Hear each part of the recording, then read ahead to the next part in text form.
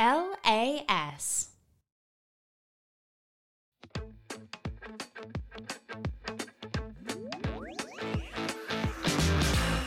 Welcome to The Dangerous Leader, where we invite leaders to share their best experiences thriving in a world that expects them to conform so that you can too. Hi there, I am Dr. Jennifer Murphy, here with my fabulous producer, Alex Schulte, who today happens to be wearing pants. I think that'll be a running thing throughout the entire podcast this season. If you don't get the joke, go back and listen to the episode called Not That Karen, and it's all explained. So I am the creator of the Art of Living Dangerous Leadership model, and today, I wanted to spend some time with my favorite leader talking about that a little bit. And my favorite leader is me. Just kidding a little bit about that. But I did feel like I've been prompted, I've been called, and I've learned over the years to trust my intuition that I wanted to talk a little bit more about this idea of what it means to be a dangerous leader. And what I'm talking about when I say that, because there's a lot of different ways to interpret that. So without further ado, let's get right into it. So this journey for me to being a dangerous leader really started, I don't know, probably at birth, but I won't bore you all with all of those crazy details. But I think it really started when I was exploring the identity of what do I want to be when I grow up. And quite honestly, I think I'm still figuring that out. And if you're with me, you're one of my people.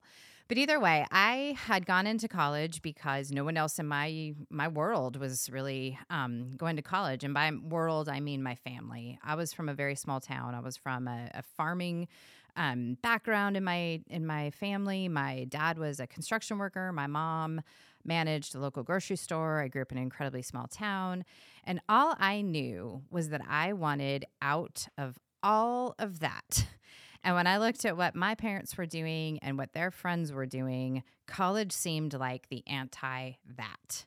So I headed off to college having no flippin' idea what it was I wanted to do when I was in college. So I started as a liberal arts major and started taking a lot of different classes. And that's one of the experiences that I encourage people when I'm coaching with them to do is to just try things. Don't get locked into, well, I chose this path, I'm stuck with it now, but to experiment. And that was really one of my first lessons learned with that was just taking a whole bunch of different classes at the local community college that I had enrolled in. I was also one of those college students that had to pay for everything herself. My family was without means, and somehow or another, I'm still super baffled by this. My dad filled out my financial aid statement in such a way that I was denied financial aid. Have no idea how that happened. He still doesn't know has no idea how that happened, but I ended up putting myself through school, through the first 2 years of community college. While I was there, the one class that really stood out to me was California constitutional law. I was born and raised in California, and that really stood out. And what I was really, really intrigued by was that there was this system that people could go into and essentially tell their stories, and then other people decided if that story was similar to or different than someone else's, and then made a judgment call about it. And that whole idea just fascinated me. So I finished up with my community college degree and actually at that same time had someone that I considered a sister. She lived with us on and off growing up. She passed away in a horrible, tragic car accident, and I was left reeling a little bit. The thing about me, though, is I don't tell people when I'm reeling. I don't admit it. And so I went on, just kept kind of trudging forward, and I was still in this kind of directionless trudging, just one foot in the other, going forward. And the Army called, and the Army said, hey, how about you come join us, spend 6 weeks at Fort Knox, Kentucky in July, and we'll pay for the rest of your college. And I was like, hell yeah, sounds like a great deal. No friggin' idea what I was getting into. Let's break that down for a second. The Army, in and of itself, challenge. Fort Knox, Kentucky in July. For a California girl used to dry heat, give me 110 with no humidity. I will thrive all day long. give me 92 with 98% humidity, and I am a freaking disaster. So learned about humidity at Fort Knox, learned about chiggers at Fort Knox, which if you don't know what those are, they're these nasty little bugs that are in the grass out there that will burrow under your skin and just create this massive, aching, itchy mess. And of course, I got them around my waistband where my pants were rubbing constantly. I was in hell. Also, though, on a bright side, I met fireflies for the first time. I had never seen fireflies. So here I am, 20 years old, Fort Knox, Kentucky. My first out-of-state flight at 20 years old. That's how poor we were. So my first out-of-state flight, 20 years old, I head off to the Army. I leave a whole host of people behind me in California going, what the fuck? Is she doing this? Really? And so but I took to it. I just took to it. And it was one of those things that when the recruiter called, I just instinctively said yes. I had not been planning to go into the military, but it felt like the right thing. And since then, what I've learned is that's really all of the dangerous leaders that I've talked to, people that I would identify as dangerous leaders, have at least one or more of those stories where they don't know why they did something, but they did it because it felt like the right thing to do. And then it launched into this whole series of things. Now, a few other things that were going on with me at that time, just for context, because it comes important as I go into a little bit more of the leader model, is I was a raging alcoholic at that time in my life. I had started drinking at the age of 12 and decided that that was my best friend. Today, I am excited to share that I am 19 and a half years sober, have not had a drop of alcohol since April 18th, 2003. So I'm pretty proud of that. And it's not difficult for me anymore to not drink. Hasn't been for a long time. It's just not part of my life. So I'm in the Army. The culture is go hard on all fronts, and I am all in. It was like somebody found something within me that I didn't know was there. My mom said that my voice even sounded different the first time I called her back. And so I look back at that time and I think about that as one of those pivotal moments. And the way that I started to see those as I developed the Dangerous Leader model was these points of evolution. And I see our lives as a spiral.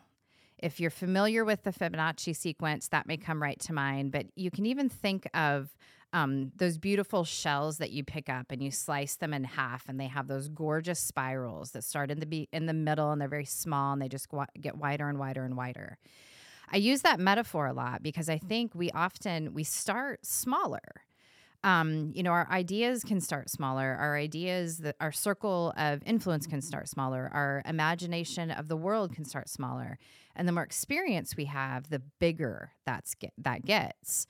So at the heart of the Dangerous Leader model then starts really with this idea that we have to agree not to settle. We have to agree that where we are right now is not where we're going to be. You don't even have to put a timeline on that. Just where we are now is not where we're going to be. If we love where we are, then we need to invest in more of that and really feed the things that we love. If we despise where we are, we need to make some changes and we need to make some adjustments. I also want to take this second to step aside and say, I acknowledge that there are barriers that can feel impossible to overcome, and there are systemic injustices that create conditions for people that make this easier for me as a privileged white woman to stand here and say that than it does maybe a Black woman or a Black man or an Asian woman, an Asian man, anyone else who's in a completely different socioeconomic status than I, has different barriers, has different things going on. So I do want to acknowledge that I'm not, I know that initial journey can be a heck of a lot harder for some portions of our population. But back to this idea of evolution. Evolutions don't have to be huge. They can be small. But I start with don't settle and allow the future to be different in some form or fashion. Now, this whole notion of being a dangerous leader hadn't even occurred to me. So if you fast forward through my Army career, I was recruited by a company here in Iowa. Again, it was another one of those kind of intuitive things where I just ended up here. I had no goals to live in Iowa. And I always laugh, and I love to tell the story that I accepted the job here in Iowa in a fever-induced haze because I was on a kind of road show of interviews, if you will, when I stopped. And this was my first stop, and I did all the interviews, and I felt like I had done okay. I was really, really sick. I had severe bronchitis. I could barely speak. And, it was kind of like I did as best I could. And they're probably not going to want me because, geez Louise, like, what the hell? And they called me and offered it to me while I was laying thinking that I was dying in a hotel room in downtown Cedar Rapids. And so I always jokingly say I accepted the job in Iowa in a fever-induced haze. And also because I just did not want to travel anymore. So yes, pay me. I will stay here. Whatever. Go get my stuff from Fayetteville. Just don't make me move. Turned out to be the best thing. It really did. Turned out to be the best thing for where I was in my life. When I tell these kinds of stories to people, the response I often get is, oh my God, you're so brave. I don't see it that way. That's not how I see. I don't see myself as courageous in that. Now, maybe by comparison to the actions or the things that you feel comfortable with, that might feel brave. But my risk tolerance is super duper high.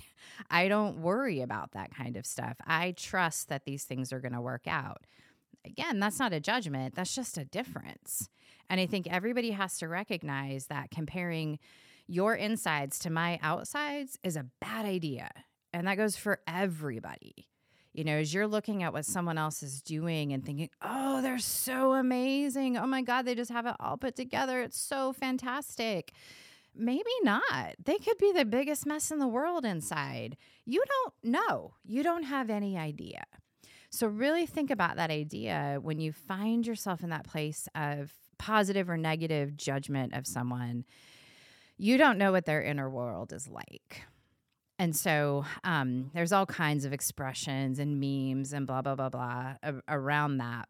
But I think that core concept of you don't know what someone else is experiencing is something you've got to remember. And I think that is part of what makes up a dangerous leader, because dangerous leaders are curious. That's just one of those characteristics I found in every person that I have coached over the last 12 years. They are curious. They're wanting answers. And that's how I was. I started working with a coach in 2010, and what prompted me to work with this coach was I was now 7 years separated from alcohol, probably about 5 years actually recovered, because I did have a stint about 18 months into my recovery that I was suicidal, and I was ready to end it all because I thought, this can't be what it is. This just can't be life. I'm doing all the things. I'm saying all the right things. I'm reading the stuff people are telling me to read, but my life still sucks. And again, back to that point of everyone else could be looking at me going super successful, 6-figure job, literally had a house in the suburbs with a white picket fence, like literally built out the dream. Had 2 dogs. I went and found a husband that had 2 kids so I could just get the quick family. Like from where I sat, I was running down the checklist. Boom, boom, boom, boom, boom, boom, boom. Here is success. I have achieved it. All is well. Okay, so now what? So in 2010, I found myself with health issues just out the wazoo. I had reflux. I had beginnings of ulcers. I had migraines. I had put on more weight than I had ever carried in my life. I was constantly stressed. When I was at work, I was thinking about being at home. When I was at home, I was thinking about being at work. I was traveling 2 to 3 weeks out of the month for work, and I had an infant at home. My son had been born 3 months premature, and I got to spend a bunch of time off of work The ironic thing is, while I was off of work, they promoted me. Like, that's kind of a weird reinforcing message. So work yourself to the bone to the point where you can't carry a child to full-term labor, and we will promote you. Like, that is not work advice I would give to people. So I returned to this job. Everything is kind of moving along, but I'm quite frankly I'm done with the traveling piece of it. And I go to my boss and I say, this job is great. I am good at this job. This job is not good for me at this point in my life, and I need a change. So I changed, and that really started to become the beginning of my end in traditional corporate America. And it was a big leap for me. And this was right around the time that the concept of the Dangerous Leader started to be born, because I knew I wanted to do something different. I recently got a new term for this, and it is David Brooks' book called Second Mountain. And he talks about how some of us live first mountain, second mountain lives. And what a first mountain life is that kind of traditional path that we all take. I don't want to say all of us, a traditional path that a lot of people take, where you go to school, you go to school, you go to more school, you go to more school, you get a job. Or you go to school, you go to trade school, you get a job. Or you go to school and you get a job. And then you start building out all of the other accessories from there, right? The family, the dog, the house, the car, the blah, blah, blah, whatever it is that is on your list. And then we get to the top of that, and we have all those things, and we're standing there and we go, yeah, not real fulfilling. I really thought this would feel better. And it doesn't. And I loved the way that he describes that in his book, because that was my story. Because then what happens, though, in order to get to the next mountain, you have to go through kind of dark valley. And that was the valley I had to traverse at that point. But I didn't do it alone, thank goodness. In 2010, I was in Australia with a colleague. We were doing some work. I know, poor me. But we were in Australia, which was a beautiful place, and I felt like was probably like the home of my soul, to be honest. I was in love with that place. And my girlfriend sent me an email, and this was the days before text messaging being the only way we ever communicate. She sent me an email, and she said, hey, this woman I know is coming to town, and you need to connect with her. And I trust my friend, and I said yes, and I called immediately and made an appointment. That started what turned into a 10-year coaching relationship, where I met with this woman on a regular basis. And I'll never forget our first session, because she said, okay, so tell me what's going on. And I was just like, like my work life is horrible, and I'm not happy, and all these things are going on, and, I'm complaining about this person at work and that person. I just want to figure out what I want to do. She goes, okay, so how's your marriage? Like, I don't want to talk about that. I want to talk about work. That's all I want to talk about. She's like, well, here's the thing. The relationships in your life are more important than the thing that you do. And that kind of stopped me, because I'd not been a very relational focused person. And that in that moment felt super dangerous. That was dangerous waters for me to walk in. What I ended up starting to focus on then was the relationships in my life, and the kinds of friends that I had, the kind of people I was surrounding myself with, the kind of bonds that I was forming. And at that time, I was incredibly involved in a recovery program. I was working with like 10 different people who were also in a recovery program. I was attending meetings on almost every night of the week, going to retreats, leading different things, or serving different things, given the structure. It was a lot. On top of that, I'm working 40 to 50 hours a week. I've got this baby, and I've got a husband at the time who let's just say I co-parent with this man today much better than we parented together when we were married. We are actually great friends today, which is not the story of everybody else. So what eventually ended up happening was, over the course of those first 2 years of working with her, we got to the point where I figured out what I wanted to be for the next part of my growing up, and that was I wanted to be a coach. And so, but I didn't believe that was possible for me. And this was kind of the next dangerous move I really made, because I was making an incredible amount of money working for this huge company with quote unquote incredible job security and nowhere to go but up. They were trying to promote me. They were trying to get me to take higher levels of responsibility. And this was the exact same condition I was in when I left the Army. 7 years prior to that. 7 years prior to that, when I was trying to leave the Army, they were trying to recruit me into, kind of an elite field. They were trying to get me to stay because I was good at what I did. And I can say that with confidence. I am good at the jobs that I do. And so but I'm just looking at it and I'm like, all I feel when I check in with myself, when I look at the potential of these next positions, is dread and more stress and more weight, and I'm not excited. And so I kept turning them down. And I got an opportunity to join the board of an organization that was going to be starting here in town. And I said yes immediately. And it turned out I was the only one with any business experience at all on this board, which was a very interesting space to be in. That business ended up going from a nonprofit to a for-profit business, and I was given the opportunity to open a couple of businesses within this entity, and I did. I leapt at it.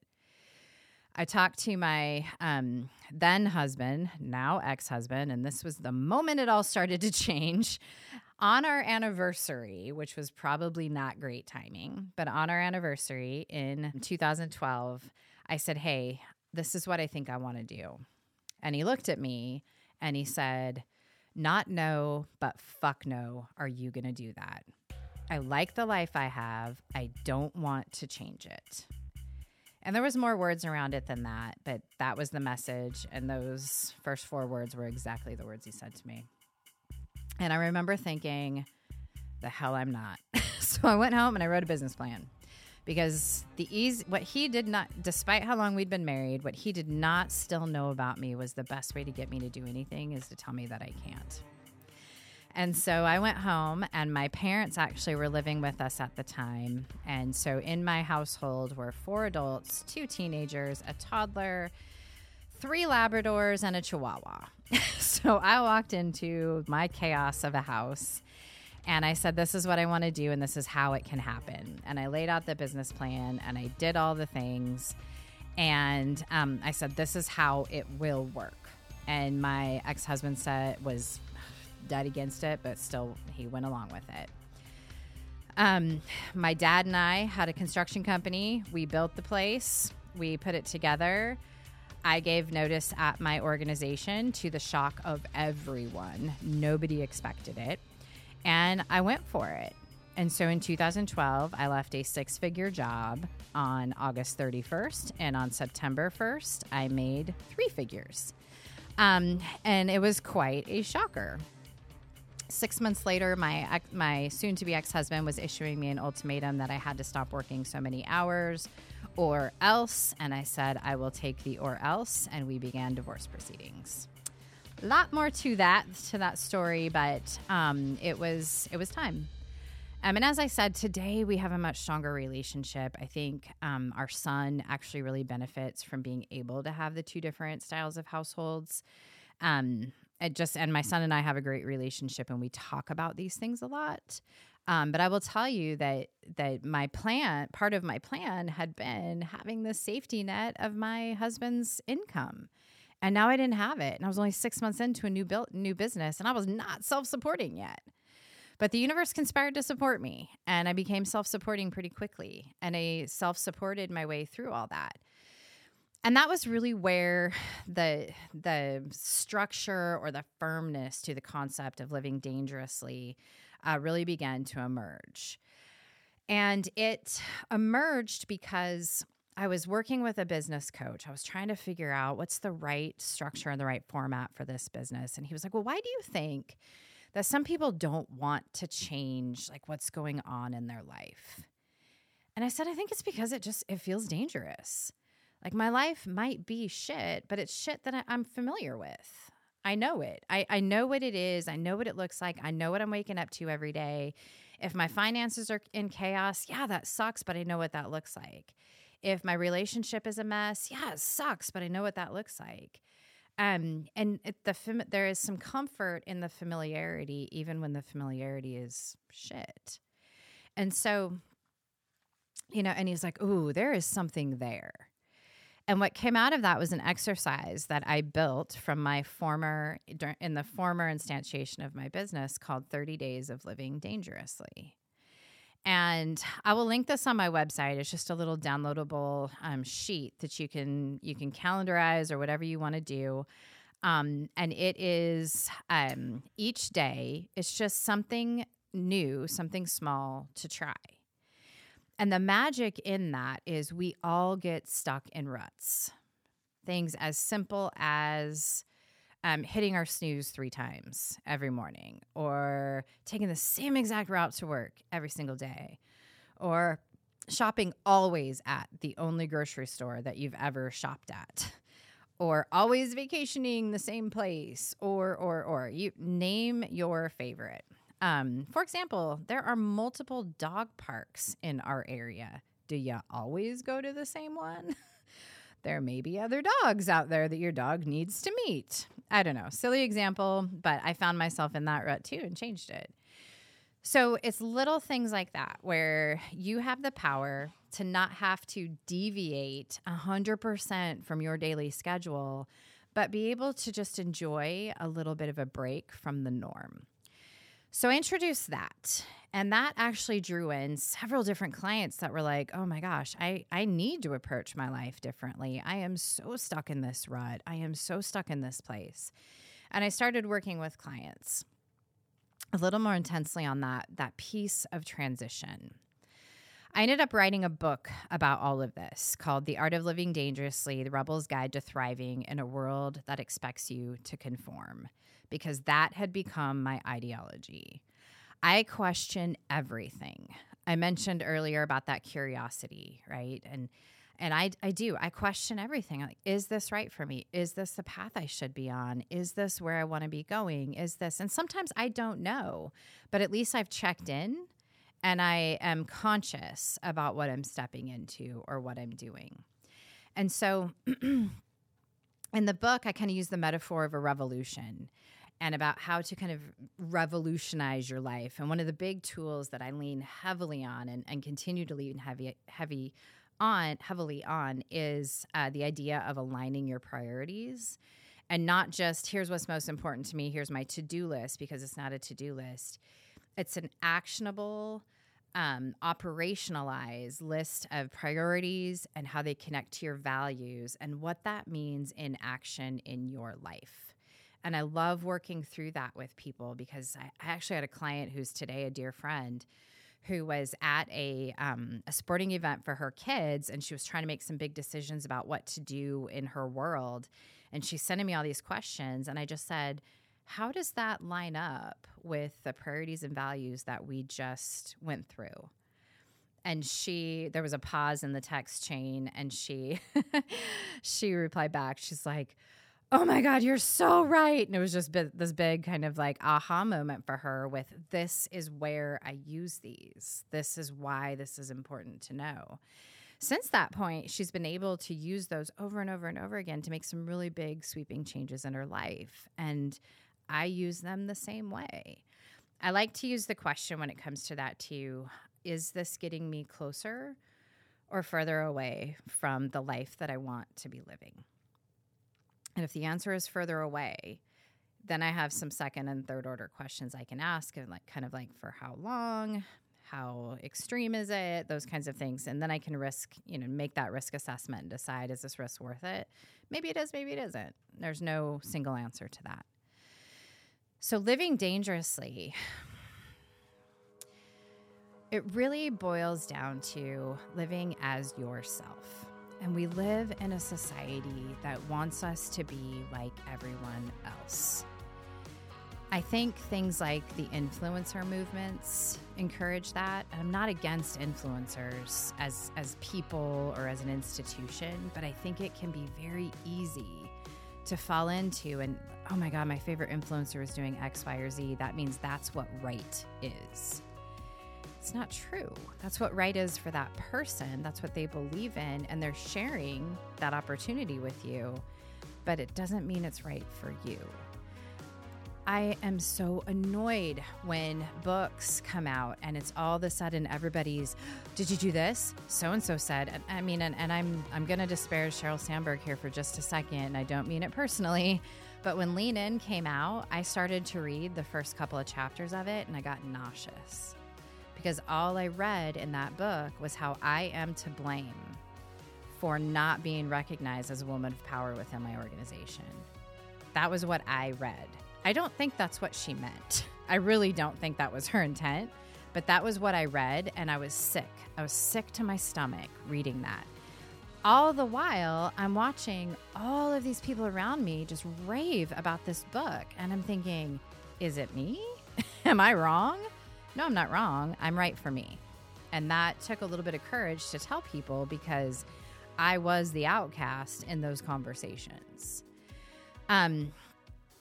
And so when you find yourself being the only voice in the room that is really truly against something and you know why you're against it and you can align that to your values, to me, that's being a dangerous leader. To me, that's being the voice that you need to be for yourself to be authentic and to be real. And that's all I really want from people. So I published the book in 2017, and then in 2018, I started a doctoral program. And one of my motivations for starting that doctoral program was to fix the coaching industry. There are no small ideas, just small people. So I was going to fix the coaching industry by going into this Doctor of Executive Leadership program and figuring out all the things that coaches were screwing up, and I was going to fix it. Like that was my anthem. And I didn't really know that that's what I wanted to do, but I just knew something was wrong there and that more knowledge was certainly the answer. That's a dangerous thought in maybe a bad way, quite honestly, because more knowledge is not always the answer, because it's maybe knowledge accompanied by action is really where we need to focus.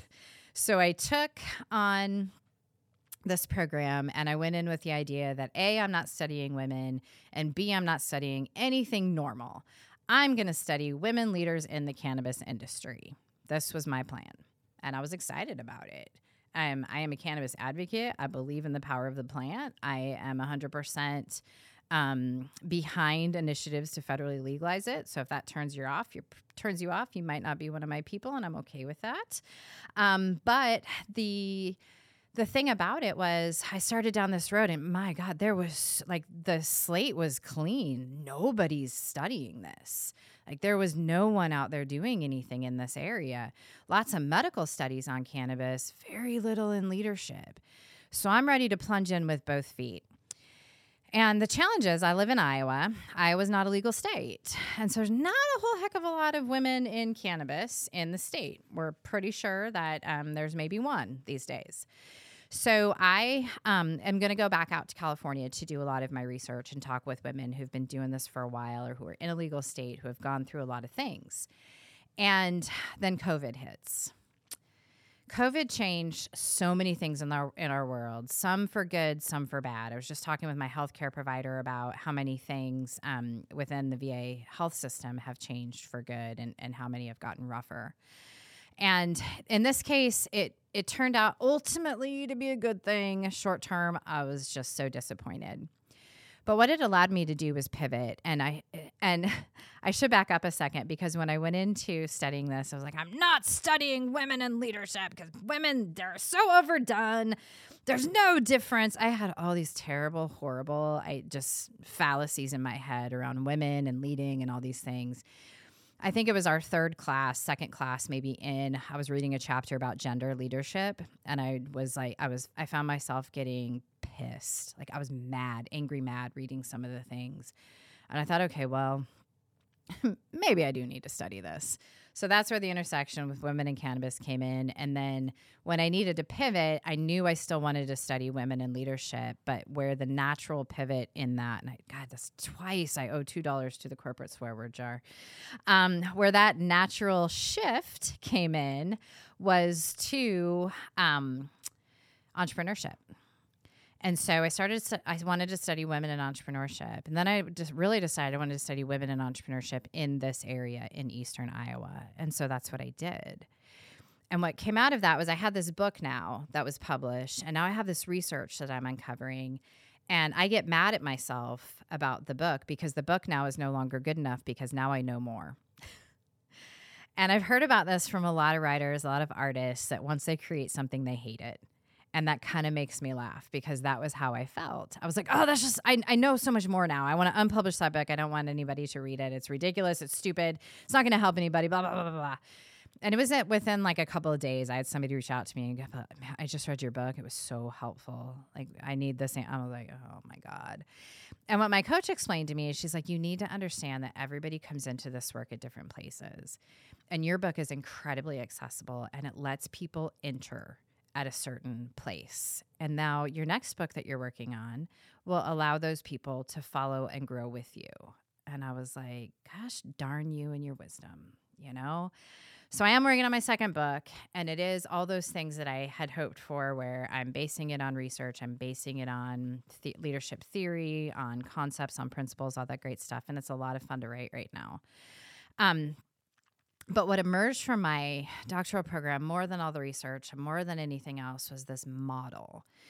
And I call it the Dangerous Leader Model, and it has become the foundation of all of the work that I do. And as I started to explain earlier, it starts with that idea that we don't settle. There are no limits to what we are capable of except those that we allow. And I believe that. I'm not trying to say that your situation is not valid, that your circumstances are not real. But we allow what we allow. And there are also systemic assistance or systemic helpers out there. There's assistance. There's a lot of ways out of situations that we're in. And I'm not saying that they're easy. I never mean to imply that. But what happens is as soon as we do make that different choice, we get to move forward and we get to have a fresh experience. And that fresh experience is best experienced when we then start to form a vision. And a vision is not a life plan. It's not a freaking vision board. It's not this poofy thing that I hear a lot of people sprinkling fairy dust on and talking about as if they're going to save their lives. Like that kind of stuff, I call bullshit. All right. I'm not going to say that those things aren't valuable tools, but they are not the thing that gets you to where you are. Your choices get you to where you want to be. If a vision board helps remind you of your choices, use it. If a stone that you carry around in your bra helps remind you of your vision, do it. Whatever that thing is, that's great. But remember, it's a tool. It's not the thing that's moving you forward. You are. And every time you establish that vision, and the metaphor I always use is, hey, there's this big vision sitting up on a hilltop far, far away. And in front of me, and I'm carrying like a stack of pavers. These are my things that I'm working with. And every time I decide to lay down a specific paver in a direction, that gets me one step closer to that kind of vision that I want, that life that I want to be living. And so I am always talking to people about it. Well, what pavers are you laying down? You know, what are you doing to create your path? And so that little path kind of keeps going, and then boom, you hit an event. You hit a planned or unplanned life event, and you go through a little evolutionary change again that grows you into that next clarification of your vision. And this happens over and over and over again as your life continues forward. You are constantly in a state of being remade. I was listening to something the other day about how often like our skin cells shed, and like we are literally have new skin like every 4 days or something like that. It's like, it's ridiculous. It's like the person that I touched 4 days ago is not the same person I'm going to touch today. You know, it's kind of it kind of gets gross when you think about it, but in any case, I believe that same thing to be true about the way that we live our life. So I wanted to finish this up with a tiny little nod to the manifesto that I wrote probably 4 or 5 years ago, but it rings true for me today. I'm going to try to read without Alex glaring at me because I sound like I'm reading. All right. So what this is I call this the Dangerous Leader Manifesto, and it is on my website. My community is all about courage. My community wants the courage to step out of the expected into the authentic. My community doesn't want to be stressed out, working jobs they hate in relationships that stifle them. They want to thrive, but they're afraid. What will people think? What will people say? What happens if I change? My life isn't what I want, but what if it gets worse when I change? Who am I to ask for more? They exclaim. Oh, but what if it gets better? Can I handle better? Do I deserve better? They whisper. My community is simultaneously their best asset and ally and worst obstacle and enemy. My community has ideas they want to follow but aren't sure how. They want to have more ideas and impact the world in a positive, big way.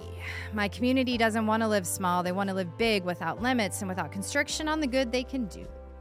They are fierce, independent beings who have too long not allowed their true nature to shine. My community wants to be their own boss. They want to express their creative and spiritual gifts and talents and callings in a way that creates purpose-based, profitable lifestyles for themselves. They want to move past the old idea that being a creative or a spiritual professional can't pay the bills and create the lifestyle that they want while simultaneously serving others and sharing messages in a big way. My community has settled for far, far, far too long in lives constructed on false definitions of success and are ready to make some changes, allowing them to be more, do more, and live more fully. They're going to walk through things that scare them. They'll stumble, they'll fall over these things, but they will get back up and keep moving. My community seeks courage within to do what fear says is too fucking hard.